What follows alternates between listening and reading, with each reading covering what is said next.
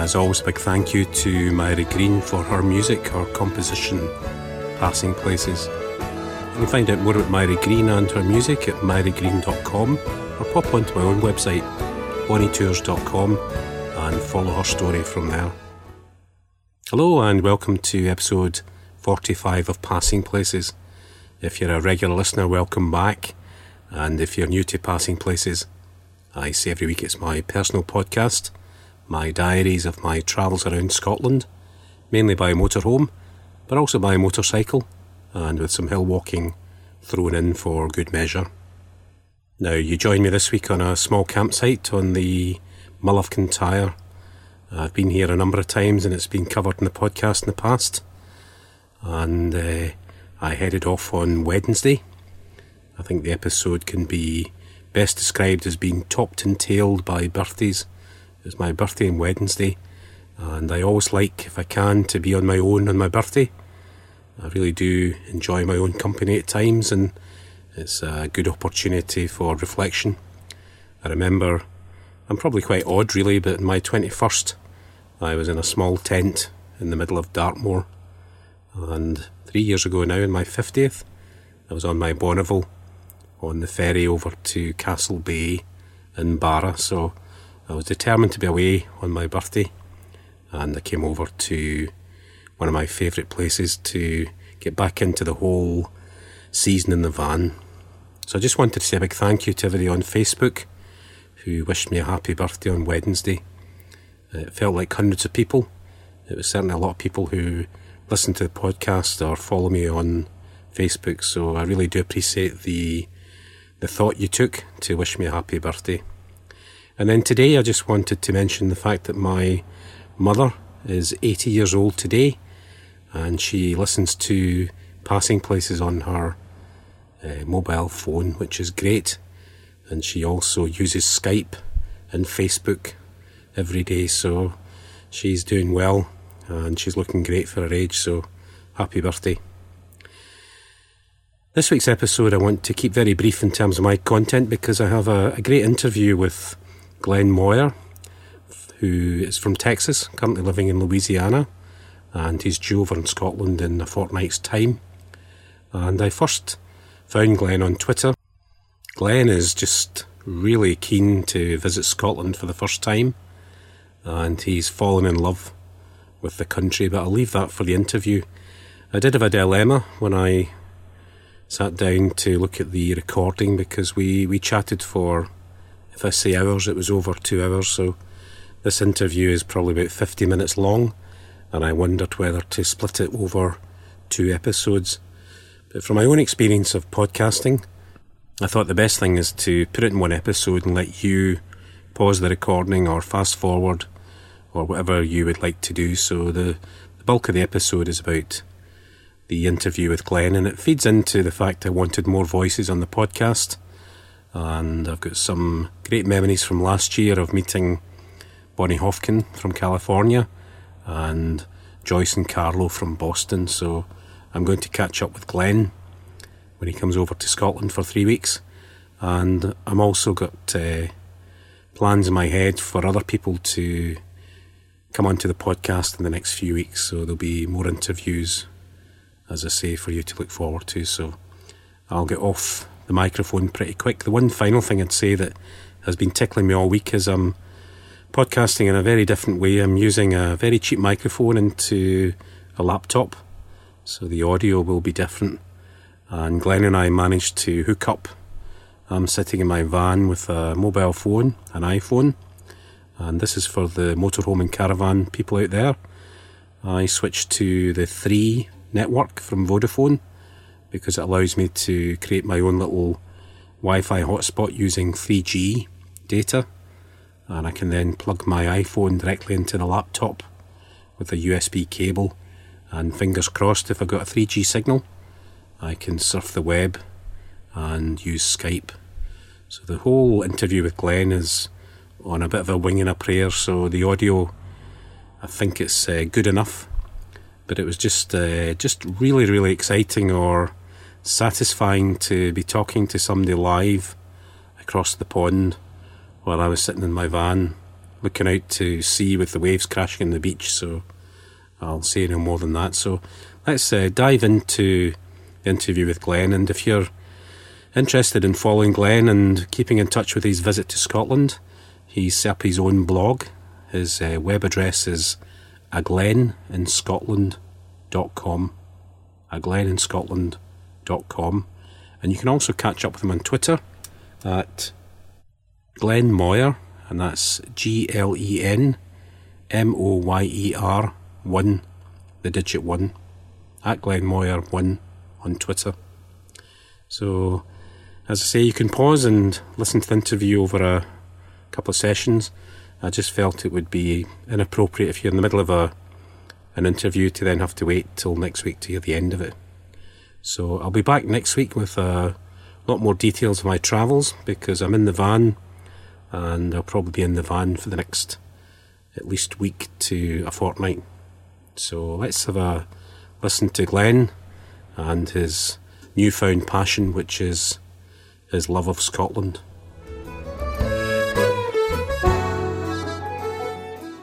Hello Glenn, welcome to Passing Places. It's great that I've finally got a chance to catch up with you. I know we made touch in, I think it was Twitter initially. I found you on Twitter, and I realised that you had an interest in Scotland, so it'd be really good just to maybe give us a quick idea of who you are, where you're from, and where this light bulb moment came that I know about your interest in Scotland. Well, the Reader's Digest version, as we would say over here, meaning condensed, is born and raised in Texas. I've lived in several places in Texas and California. The last 15, 16 years now, I've lived in Louisiana.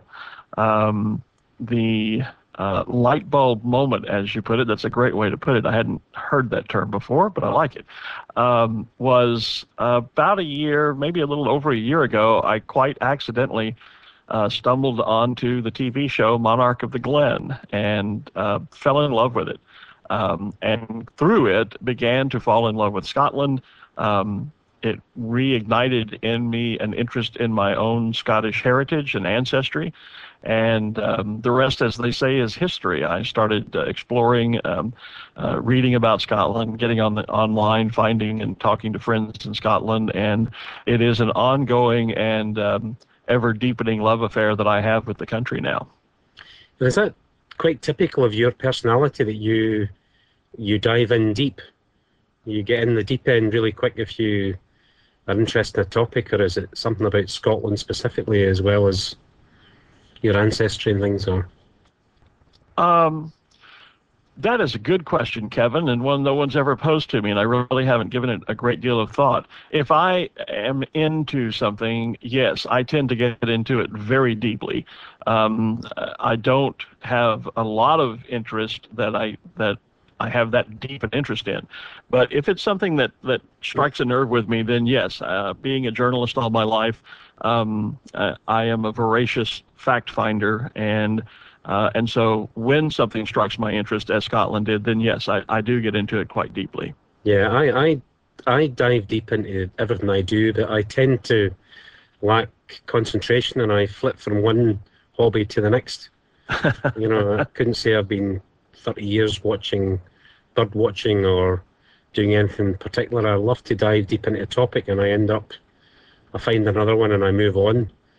But I think it's a personality thing for me. Well, I got into hot air ballooning way back in the early 1980s, and have been solidly, in fact, most people say I need to get a life, because ballooning tends to be my life. It is my vocation and my avocation primarily. And so I don't let go of something when I get into it pretty deeply, and I'm pretty deeply into Scotland, so I have no intent of letting go. And it's a fantastic thing, the internet, that you can do these deep dives that you couldn't do maybe 20 years ago. Oh, absolutely. I mean, just through the internet, through Scotland Hour and my association with the folks there and other sources, I've already met and made so many, yourself included, people that I now consider to be very good friends, many of whom, again, like yourself, I plan to meet when I'm there in a few weeks. And that wouldn't have been possible 20 years ago. Just literally would not be possible. The technology that we have now is just amazing. I can strike up a conversation, again, as you and I are doing now, and talk with people anywhere in the world instantaneously. And, for me to be able to name off 10 or 12 or 13 friends that I now have in Scotland, I couldn't have done that 5 or 6 years ago. So it is amazing. Yeah, you're absolutely right. And for me, it's the amount of information that you can immediately access. And obviously, internet is variable in terms of quality, but you can cross-reference. I mean, you're an expert if you've been in the journalistic field, but the fact that you can link it to individuals and through social media, bring it to life and make all sorts of connections and friends and appointments and follow it through, that's so vibrant compared to a library. It actually is, and it's so much more immediate and far-reaching. You mentioned when we were chatting earlier about the article done about me in the Scotsman. That thing, in my terms, went viral almost immediately the moment that it went live online. And just by following people on Twitter who retweeted the link to the article, within 24 hours, I had counted that it had gone out to something over 60 to 70,000 people around the world, and I was getting people tweeting back to me who had read the article from New Zealand, from Australia, from all kinds of places. The power of social media is amazing, and in some cases, maybe even a little bit frightening. Yeah, I definitely agree. I think it's a really exciting development, but it'll be interesting to see how it goes forward over the next few years or so. But more power to its elbow for me. See, before we get into your trip to Scotland in any detail, Glenn, I had a few face-to-face encounters with some of my listeners from America last year, and I was very interested in how Scotland is perceived in the USA, as well as how they came to have an interest in Scotland. And just as an obvious thing, the Monarch of the Glen programme, I remember it when it came out on our own national BBC channel, and I'm not sure if it was 15 years ago or probably more. But do you get much Scottish content on your various channels, your TV channels in America? Was it just by chance that it happened to be on, or do you get other Scottish content? There is a lot of Scottish content if you go looking for it. I would say the average American who doesn't have an interest in Scotland does not see much of it and would not. It's there, but you do have to go looking for it. I just have to be bouncing around on. I'm not a big fan of American TV. I think most of American TV is just garbage, especially with the latest trend toward reality TV shows, which aren't at all real. And so I spend most of my time when I'm watching television on public broadcasting and BBC America. And even, unfortunately, BBC America is a little disappointing at times because they show reruns of Star Trek. Well, I can get that here. I don't turn to BBC America for that kind of programming. Yeah. But it is there, but you have to go looking for it. And I found Monarch purely by accident. I watch a lot of PBS, and so I watch and see a lot of programs like Doc Martin, Midsummer Murders, Sherlock, those kinds of things. I'm a huge Downton Abbey fan. And because of those viewing habits of mine, Netflix sort of suggested Monarch of the Glen, and I popped into it and immediately fell in love with it. And let's be frank, like I guess so many guys did probably back when the show was on TV regularly, they fell in love with Dawn Steele as Lexi. And so she certainly held my interest and kept me watching the show. I've now viewed the entire series twice. I own these on DVD. I'm a huge Dawn Steele fan, and she's inspired me in many other ways. I jumped immediately from the Highlands of Scotland and followed her into the wilds of Africa, where she was starring, of course, in another series called Wild at Heart. But I've since found, and I'm going to be bad with names, is it Neil Donahue or O'Donnell or... he's a television presenter over there.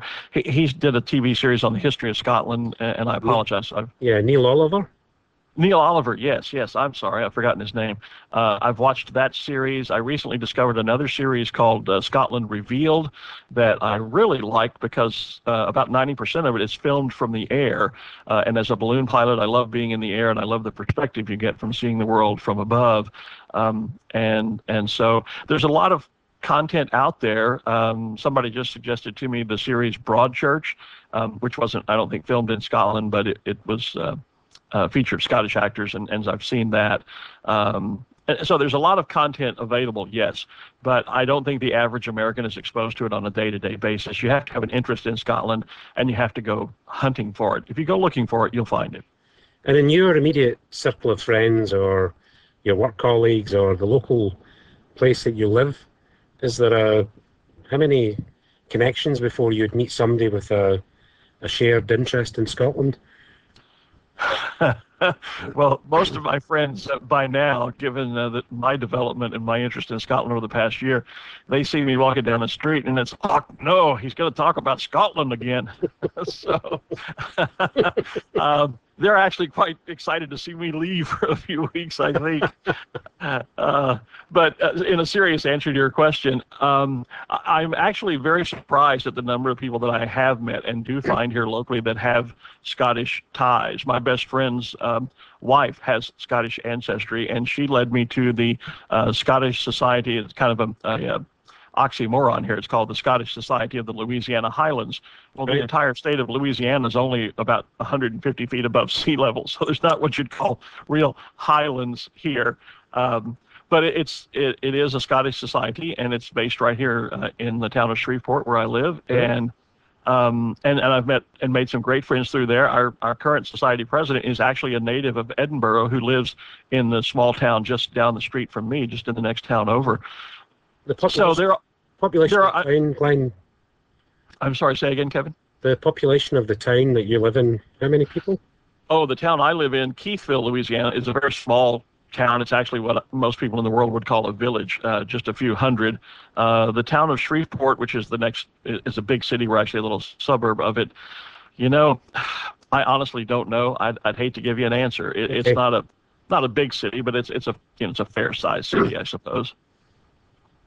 Well, just before I'm really interested in what Americans think about Scotland. And when you were talking about the Monarch of the Glen, one of the things that tickled me last night after we'd exchanged a couple of tweets on Twitter, I don't, like you, really follow celebrities or television, and our TV is very like yours. It's headed down that track towards lots of cutbacks, and we're now watching a lot of American stuff, but also reality TV. So I very rarely put my television on, but I do for the soccer. And it was the quarterfinals of the Champions League. So I watched that for whatever it is, an hour and a half, 2 hours. And I was just about to switch the television off, and I have a Freeview box, which gives me maybe, 70, 80 channels. And I never watch it. I just started to run through looking for the news, and here was Monarch of the Glen on one of the channels in Scotland. So I don't know who's behind it, but there must be a bit of a push to get it back out there.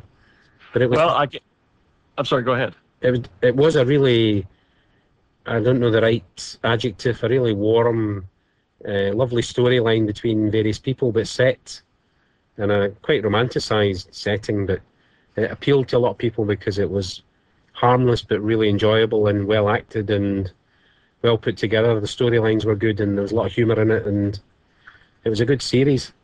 Or two. Yeah. Any series? You'll know more about it than I do. It ran for 7 series, actually. Well, that's why I must have come across it, because I don't watch television. Yeah, it was on, I think, originally in about the 2000 to 2005 time frame. So I'm coming to it very late, but that's an interesting fact because there is actually a very strong fan base for the show. There is an online forum for fans of the show, who call themselves, and I call myself, I'm proud to be one of them, I suppose. They call themselves Bogleys, from the Glen Bogle, which of course is the fictitious setting. But through that forum, as with Scotland Hour, I've made and met some very dear friends. And in fact, a half dozen of us are getting together during my visit, and we have a dinner party planned at the pub, the Tipsy Laird, which is in Kingussie, which is the pub that the crew and cast of Monarch used to hang out at when they were filming up at Ardvarky. And I'm actually spending my second week in Scotland. I can't get into the big house, into the itself, as that's a private residence, but they do have self-catering cottages on the Ardvarky estate, or Glen Bogle, and so my second week I'm actually staying on the estate, and I'm going to explore the Monarch country, and quite thrilled about that. That really is going to be quite an experience, I know. And I'm guessing now, but I would imagine you're a bit of a photographer too, given your hot air ballooning and things. Yeah, as a matter of fact, I'm not sure I can stick all my photography gear into my my suitcase coming over. I've purchased 2 new digital cameras to bring with me. I'm bringing my GoPro and an HD camcorder, along with a laptop and my iPad, and hopefully maybe a change of clean clothes. You see, I just knew that, Glenn, that you were going to be a gadget, but also a photographic geek. Oh, I'm a gadget geek. Yeah, I have, let's see, 1, 2, 3, 4, 5 Macintosh computers in the house in my office here, 3 iPods, an iPhone, an iPad, and if it's got an I in front of it, I probably own it. Yeah. Well, I think that's great. If you're, for your trip, you'll be clicking away or videoing the whole experience, because the views you'll get will be fantastic. No matter I know. Something to photograph. I've been on Twitter, as you know. That's where you and I came across each other, and I'm constantly, each day, there are a couple of photographers on there, in particular, Landscapes 365, who are photographers over in Skye, and a lady that does photography called Beautiful Butte, and then everyone else, especially now that springtime has arrived over there. The photographs on Twitter are just astounding. The views, I can't wait. And if I can get a quick plug-in, I'm obviously going to be throwing a bunch of my stuff up on my own wee blog, which is, amazingly enough, I was able to get the URL, and I've had people in Scotland go, how did you get that? Because my blog is at www.agleninScotland.com. Yeah, I like that. Yeah, I like that. And, yeah, I loved it because of the play on the word, because my name being Glenn, of course, and Glens are quite popular there in Scotland. So I was quite surprised, but I've had several people say, how in the world did you register that name? And I just did a search, and the domain was available, so I bought it. I'm surprised. I was shocked that it was there, but quite thrilled and having a lot of fun with that. Good. And I've been reading your blog, and I've listened to the radio interview. The trip that you've got planned is only, 2 weeks away or less, or? I leave 2 weeks from tomorrow as we're recording this. Yeah, I leave Thursday the 24th and arrive on the afternoon of just after lunch on Friday the 25th.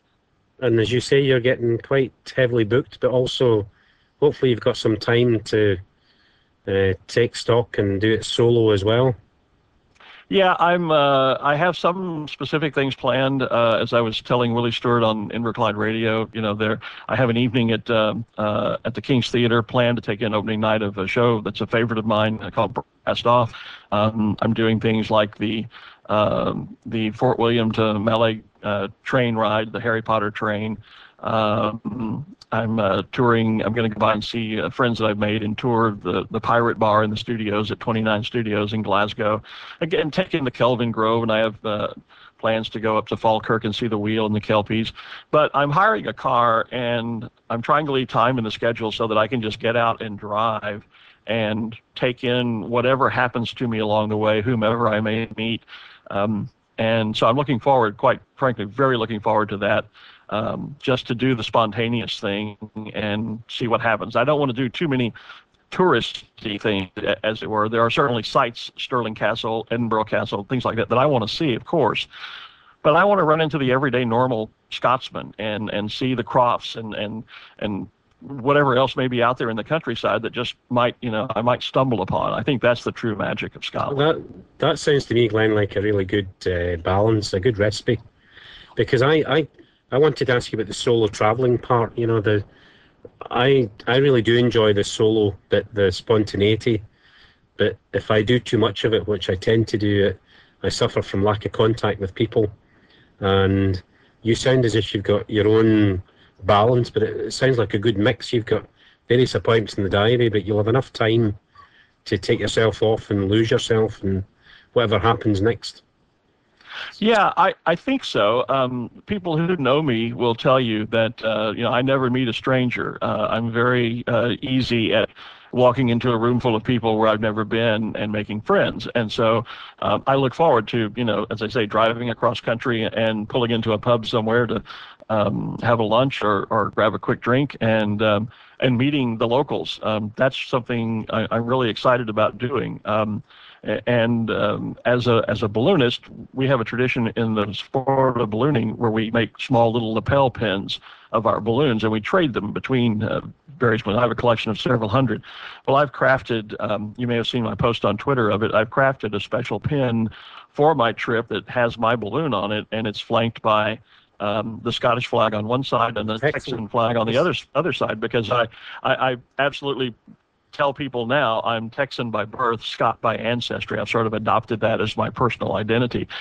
Not that I have, and people should understand, because I talk about my dream is to move to Scotland and make Scotland my country. I am not an unhappy American. I'm not a revolutionist or anything like that. I'm very proud of the fact that I was born in the United States and I love my country. But I also love Scotland, and my dream now is to move there and live there. But I am also fiercely proud of my Texan roots. And if you look into history, and I've been reading, as I said, 2 different histories of Scotland, there are tremendous similarities. I pointed some of them out very briefly on a recent post on my blog. There are tremendous similarities that I find between Scotland and Texas, and between the Scottish people and the Texans. We are fiercely independent. We are very prideful. We are, I won't use the term quick-tempered, but you don't put our back against the wall and not suffer the consequences. And I find a lot of similarities in that, also in the geography that I talked about on my blog. So I've adopted that sort of as my slogan for my trip. I'm Texan by birth, Scot by ancestry, and I'm very proud of both of those.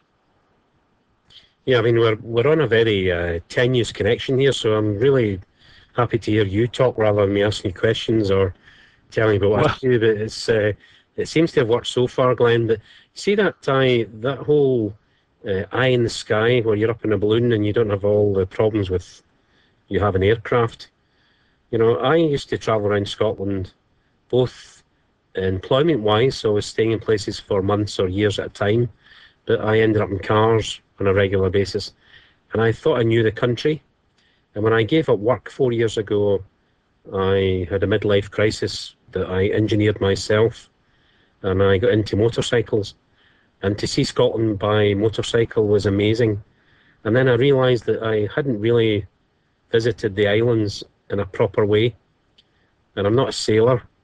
And when you get out in the water and see Scotland, and you travel between the islands and you see the mainland and all the weather, you realise you don't know Scotland unless you've been in a boat.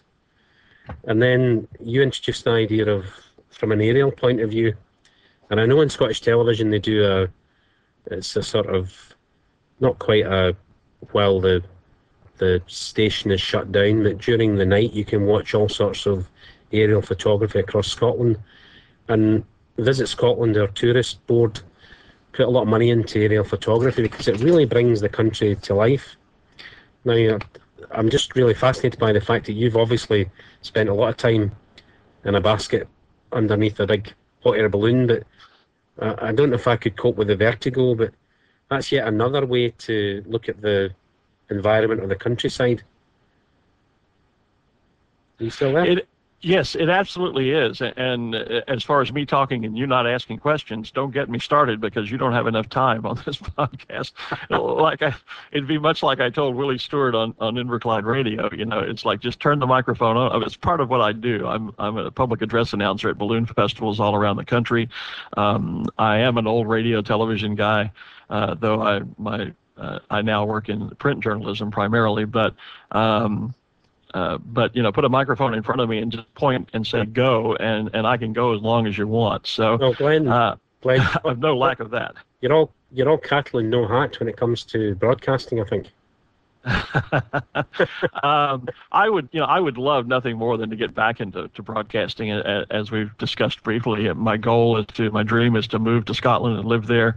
I don't know if someone with a non-Scottish accent would be welcome working for BBC or Inverclyde Radio or any other outlet over there. Well, if we can catch up, I'm sure the way we talked about social media being a complete game changer, surely there's an opportunity for that wider diaspora to get together, and with an American voice and an American experience, but a love for Scotland. There's surely possibilities beyond. The thing I have about the printed media and the terrestrial radio is that as social media and podcasting and streaming radio and all these other things happen, it becomes a global medium rather than limited to the west of Scotland if it's Radio Clyde, or Central Belt Scotland if it's the Scotsman. I mean, perhaps there's ways in the next few years that you could play an active part, as well as tick the boxes for you in terms of what you enjoy and what floats your boat, as we say over here. Well, I hope so, and I think you're absolutely right. I think that's one reason why the interview on Inverclyde Radio happened. I think it's a reason why when I'm over in a couple of weeks, the end of this month, I'll be co-hosting Scotland Hour, the monthly Twitter chat, because I bring to that discussion the perspective of one who is not Scottish and yet loves Scotland and all things Scottish. But I bring that American perspective, and I can talk about that, and I like to think that I can add something to the conversation in that regard. I certainly try to, and that's why I've tried to become as educated as I can as time has allowed, and I still have a lot of reading to do about Scotland because I enjoy intelligent conversation and would like to be able to add to that conversation. I enjoyed your discussion on your podcast just recently about the upcoming referendum. I'm certainly reading a great deal about that as one who hopes to someday live in Scotland sooner than later. And so the decision on Scotland's independence certainly would have some bearing on that. I will say I'm undecided at this point, and I don't want to make any enemies by choosing sides before I get there. But I know it's a critical decision for the country and for the people of Scotland, and I admire them for going down that road. And I admire the fact that there is a good, open debate. I was also touched by your recent issue about what's happening at the battlefield at Culloden. That certainly is going to be one of my stops, and as well as the new visitor center at Bannockburn. So I think I do offer a perspective that might be of interest there, and more to the point, I just absolutely I love radio. I worked in radio and television for years, and I love it, and I miss it. And so doing things like this and the interview with Inverclyde Radio is great fun for me. So I hope maybe there might be some opportunity for something like that. Maybe it's my destiny to come over there and do a podcast for the Scot diaspora, around the world. Maybe that's what's to come. Who knows? And Glenn, I'm just a hobby level really, and I would really benefit from a coaching session, a master class, if you like, the chance to mix it and talk to people like yourself who've got genuine professional experience. I do it as a passion, and for me, it's that social media, that whole love of the technology, the geeky side. I am totally amazed that you can make connections like speaking to you, meeting people from America last year, lots of friends on Facebook. I didn't waste time on Facebook or YouTube necessarily, but until I started podcasting, I didn't actually make the genuine face-to-face, the vocal audio connection first, but then I start meeting people when I'm out in my travels, and there's a genuine sense of community that I didn't have before, and that's all worthwhile because it's a hobby. Well, and I will say this, I think you do it very well if you are doing it at the hobbyist level. And I think, quite contrary perhaps to popular perception, you were just talking about the meeting that you had down in London with the group of UK podcasters. There's been a big session going on over here in the States in the last couple of weeks. And they're actually, now the term that's being bandied about is actually audio on demand as opposed to podcasting. But a lot of people, the company I used to do a podcast for, an aviation news podcast, their attitude was sort of that podcasting was audio and therefore it was a dying art and everything is going video. Well, quite the contrary. Podcasting and audio on demand is a very growing industry, as evidenced by the fact that you just attended that meeting down in London. So I think it's an absolute mainstay in the market, buoyed by social media without question because of the contacts and the interest that people can have. And I quite frankly spend more time on Twitter now than I do Facebook, because I found on Twitter a more rapidly growing international level of contact than my Facebook page is mostly friends that I know here in the United States are balloonists who find out that I'm a balloonist and they send me a friend request and I've never heard of them. Twitter, I've found I talk with and communicate with more directly and with more people from around the world by far than I do on Facebook. Now, you're limited to those 140 characters, so the messages are very short and concise, hopefully, sometimes.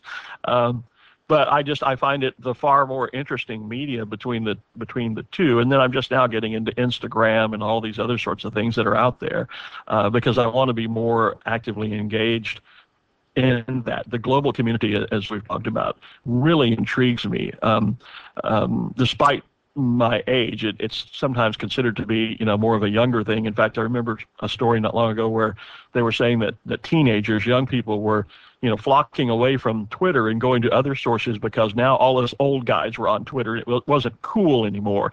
Well, I disagree with that because I have great interaction with my own nieces who are all 20-somethings, as well as friends that I've made now over in Scotland that are all, not all, but many of them are younger, and some of them much younger than I am. And yet we have great interaction. And so I think that can only benefit us around the world as we begin to finally interact with peoples in other parts of the world that otherwise we'd never talk about. You hear all these things about, John Lennon's song Imagine, and imagine all the people in all the world living as one. Well, I don't know that's ever going to come in my lifetime, but certainly social media is taking us more in that direction than anything that has happened previously in my lifetime. For sure, yes, I agree, definitely. So before, you and I need to get together and have a dram or two, I think. Absolutely. And I plan to be doing that. In fact, one of my stops is I've got to schedule it, but I have intention of taking in a whiskey tasting at the Whiskey Bar in Edinburgh. They've invited me by, and of course they're going to tour a couple, if not more, distilleries while I'm there. And oddly enough, the timing of my trip works out that Whiskey Fest is going on the month of May in Scotland, and so I couldn't have chosen a better time to be there, I think. Though I will admit I have never been a Scotch drinker. I've started teaching myself to drink and enjoy Scotch in anticipation of my upcoming trip. And so I'm still very much down on the wee little level. Right now, my favorite is Glenmorangie. But I'm looking forward to tasting some others that have been recommended to me. I have a good friend who's an Oban drinker, and several other brands have been suggested to me. So I plan to sample a little bit of that part of Scotland as well. But as we say over here, I will be drinking responsibly, I can assure you that. I'm trying not to correct you, but the Glenmorangie. Okay. Well, see, again, some of the pronunciations I haven't got down quite yet. And I'm just playing, but I lived in Tain for 5 or 6 years, which is a mile from the distillery. And I don't get into whiskey in terms of the way people are wine connoisseurs. I think the basic decision is, do you like malts or blended whiskey? right through to deluxe blended whiskey. But if you're into malts, it's the Speyside malts are easier on the palate in many ways, and Islay malts are the ones that are very strong and smoky and salty and a bit of seaweed, and so there's two or three basic starting points, and I haven't got beyond there. But my favourite tipple is a Lagavulin, which is an Islay malt. Well, that's one that has been suggested to me. I've found it so far impossible to find in the local liquor stores or package stores, as they're called here. So that's definitely on my list to try. And as I say, I'm really a novice Scotch drinker, and so I started with the Glenlivet, and then sampled the how did you say, Glenmorangie? Glenmorangie. Glenmorangie, okay. Yeah. Thank you for that. Sampled that at an Irish pub, actually out at a balloon fiesta in Albuquerque, New Mexico, and just loved it. So that's now my go-to for Scotch. I made the conscious decision when I decided to teach myself to drink Scotch so that I could come to Scotland and enjoy a wee dram or two, or three or four, as it may turn out. But I made a conscious decision to stay away from the blended whiskeys. I wanted to be a proper Scotsman and drink, of course, single malts. And so that's the direction that I've gone. But I'm absolutely a novice at it. I like it, but I'm a novice. It's good. Very good. Like, just, I'm conscious we're going deeper and deeper into all sorts of areas of Scotland. What about a quick run through of your itinerary for your trip at the moment? Well, okay. Quickly, I guess I land in Glasgow. I'm flying into Glasgow on Friday the 25th, and spend my first week in Glasgow staying. I'm doing the self-catering cottage throughout my trip in 3 different locations. I'm spending a week based in Glasgow at Gavenburn Cottages in the Kilpatrick Hills, and from there. I checked that with Glenn, and I saw the views over the Erskine Bridge and down the Clyde to Dumbarton Castle. Yeah. And yes. Yeah, and I found them quite by accident. I've planned my entire trip on my own using the internet. I've not been involved with travel agents or any of that sort of stuff. I put all this together on my own, so I'm quite happy with that. People have asked me, well, how did you decide where to stay? Well, it was mostly either on my own or through recommendations from Scotland Hour friends that I had made. But I stumbled upon Gavenburn, quite by accident on the internet, and found their facilities and their place lovely. The people that own it seem very, very nice. So I'm basing there for my first week, and from there I'm hiring a car throughout the trip, and basing in one location, and then we'll branch out. So from there I'm going to do the Lowlands area. I'll be obviously spending time over in Edinburgh, Falkirk, Stirling, down into Ayrshire, where I have friends that I've made online, and from where my ancestors originally came. And then the second week I moved to where my heart truly lies, to Glenbogle. As I said earlier, I'm staying in a cottage on the Ardbericky estate, which was, of course, Glenbogle, the setting for Monarch of the Glen. And I'll be touring, in that case, the Monarch country. And then the third week I move over to Isle of Skye. You know, my trip originally was going to be, because my ancestor, who dates from the 1600s in Scotland, like so many others did, immigrated first up to Breadalbane into the Highlands under the influence of the Campbell clan. In fact, I'm tied to the Campbells of Breadalbane. And then he immigrated to Northern Ireland to the Ulster Plantation, and then his grandson on to the United States in the early 1700s. In fact, my immediate Scot ancestor and his son are actually buried in a cathedral cemetery in Clogher, Ireland. And my original plan was to go to Scotland and then stop in Ireland on the way home and visit the gravesite, because no one from my family's ever been there. But I became so enraptured of Scotland that my trip went from a week vacation to 2 weeks vacation to 3 weeks vacation to, frankly, I may never come home now. But anyway, from the second week in the Highlands, I go on to the Isle of Skye, because I fell in love with the images of Skye that I was seeing online, and Ireland will just have to wait until I've relocated to Scotland, and I can hop over there whenever I want.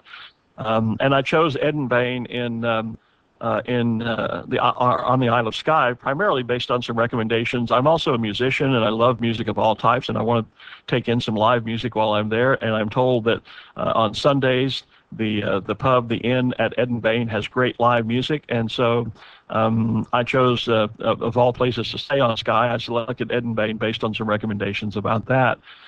So that's it. 3 weeks, 1 week in Glasgow doing the Lowlands, 1 week in the Highlands at Ardverky, and then a final week on the Isle of Skye. Sounds like a good plan. That very first location is about 5 miles from where I was born and brought up for 18 or 19 years before I headed off. So my parents still live in Dumbarton, which is only 5 miles down the road. That's an area that I'm hoping to get to. Dundee, I have a good friend online who was born and raised in Dundee and says I really must see that. And of course, she highly recommended going to the Isle of Mull, and I just don't have enough. I just don't have enough time.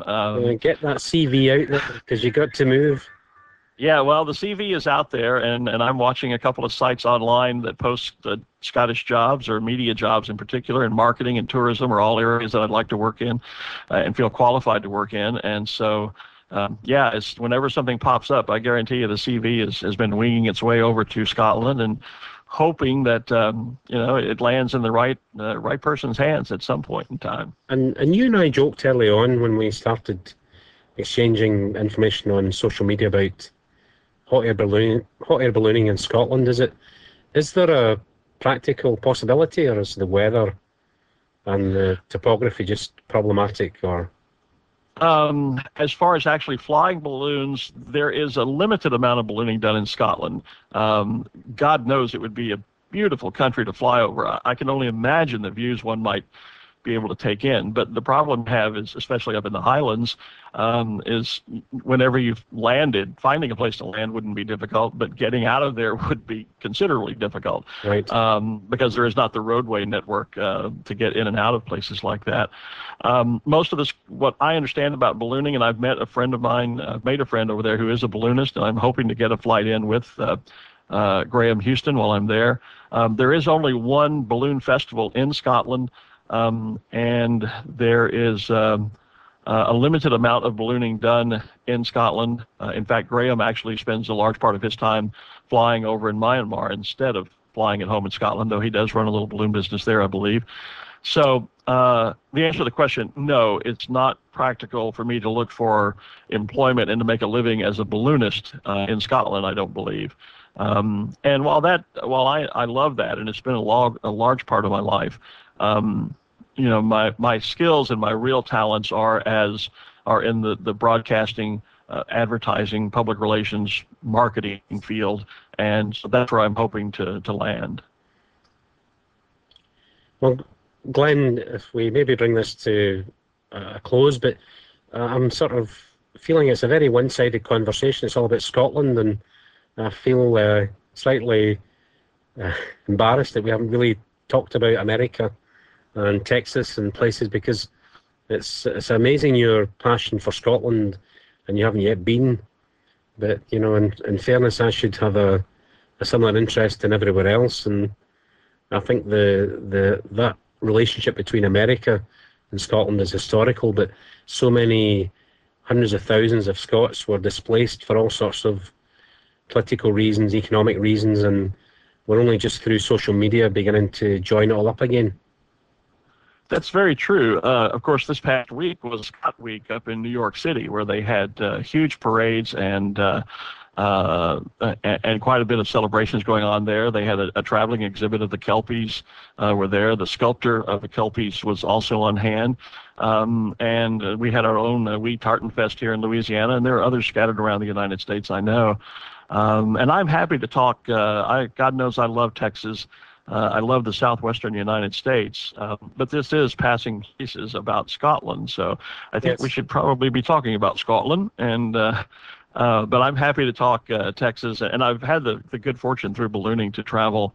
I've been to probably 75% of the United States, to England, Canada, France, Wales, New Zealand.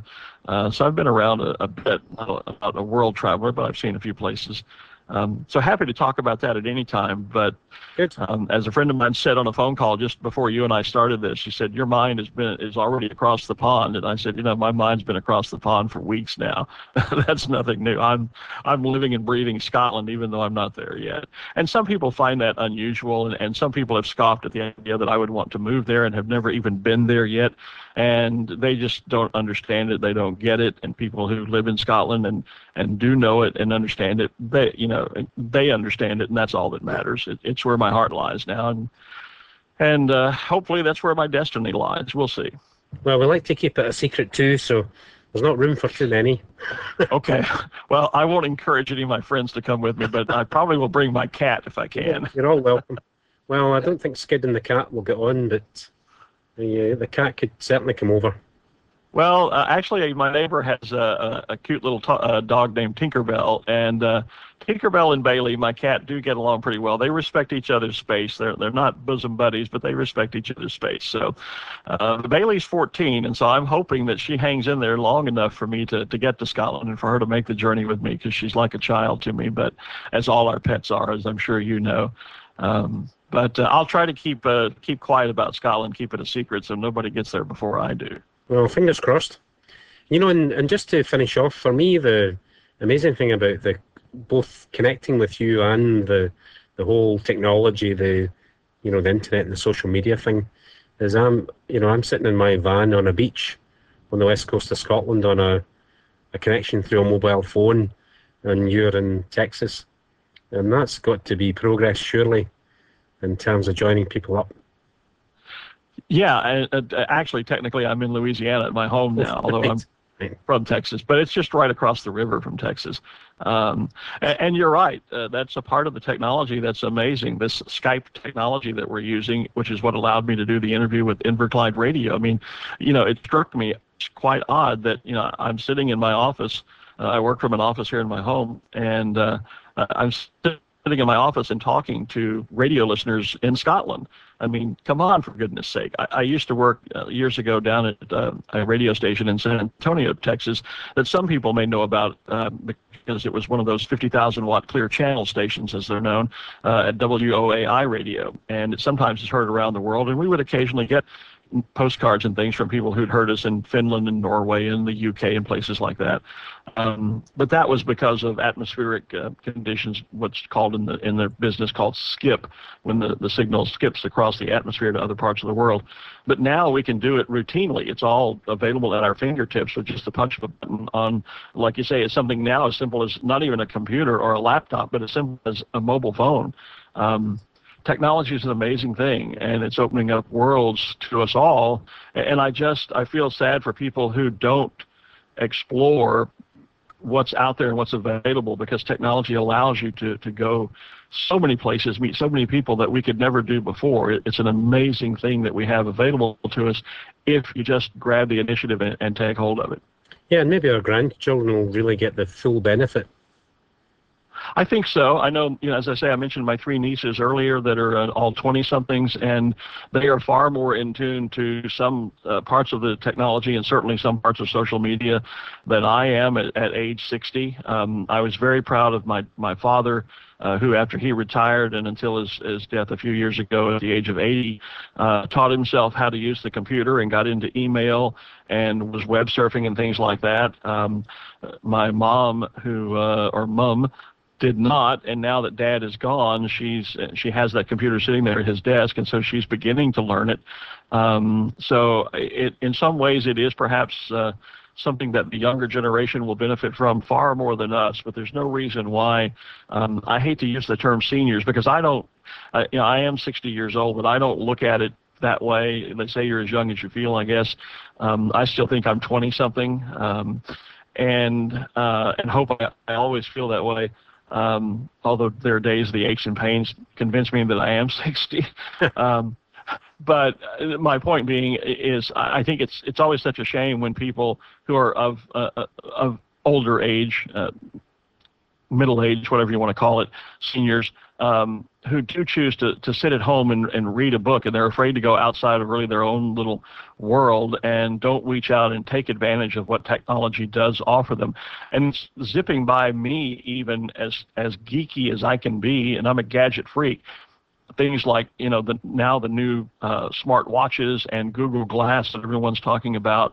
And I was having a discussion with my best friend this morning over breakfast about where technology is taking us, because he's one of those that he has a computer, but it's an old 286. He barely knows how to do email. He's not technically savvy and doesn't want to be. And I buy and stumble into the latest technology I can find all the time.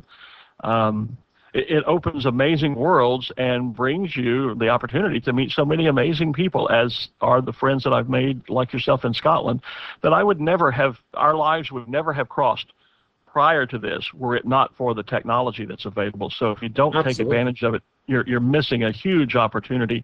I don't care what your age is. It's not something for the younger people, though certainly technologies are developing and they may be quicker to grasp it and make it their own.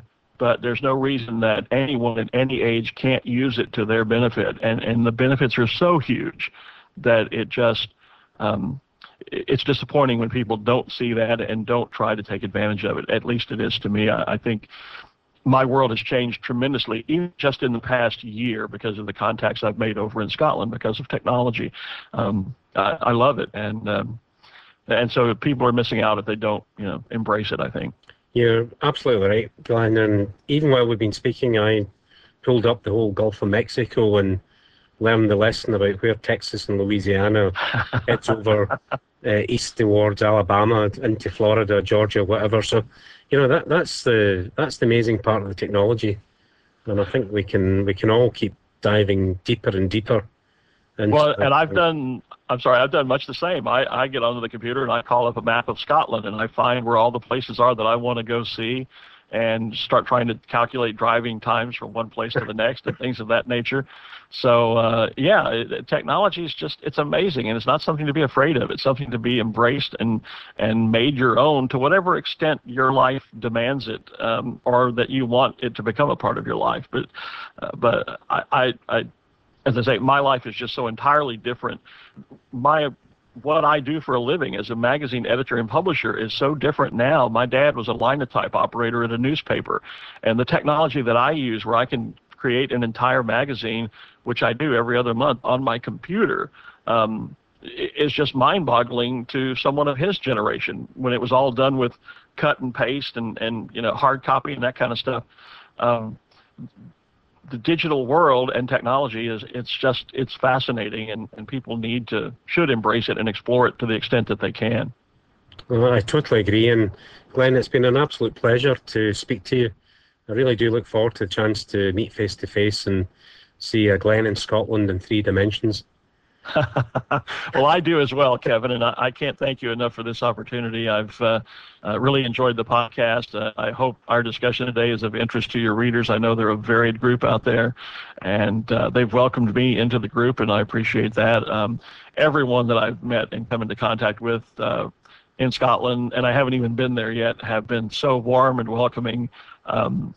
I think that is a part of what I love about the country is the people of Scotland just seem to be amazing, and I'm sure that I will not be disappointed when I get there in 2 weeks. Great. In the Golden Key, if you could share any of those photographs from that wide variety of technology you've got on the Passing Places podcast group on Facebook, that would be absolutely fantastic. You're talking pictures taken while I'm in Scotland? That would be great. Oh, I'll be happy to. I'll be posting to my blog probably every day, but I'll jump over to the Passing Places group and post it there. But as I've told my friends on Facebook and even on Twitter, I'm going to really concentrate my efforts on my blog, just because that's a centralized place everybody can go to. But sure, I'd be thrilled to post some stuff up onto the Passing Places Facebook page if you'd like. Great. Well, look, Glenn, that was really, really excellent. I really enjoyed the conversation, and hopefully it will translate into a proper recording, and if it doesn't, we'll certainly catch up and we can do it properly. You can hold my hand and take me through the audio process when we meet in Scotland. I don't think that's necessary. I think you've pretty well got it down. But I would love to meet and share a wee dram and catch up, and we can visit it at length and talk just as long as you'd like, whether it's for a podcast or not. I truly enjoyed it, and I'm thrilled to have made friends with you, and look forward to that deepening friendship as I get over there and we meet in person. Well, I'm really pleased that you came on to Passing Place. It's made my day. Well, I'm honored that you would have me, and the honor and the thanks is all mine, Kevin. Really, it is. Okay. Thanks, Glenn. So long for now.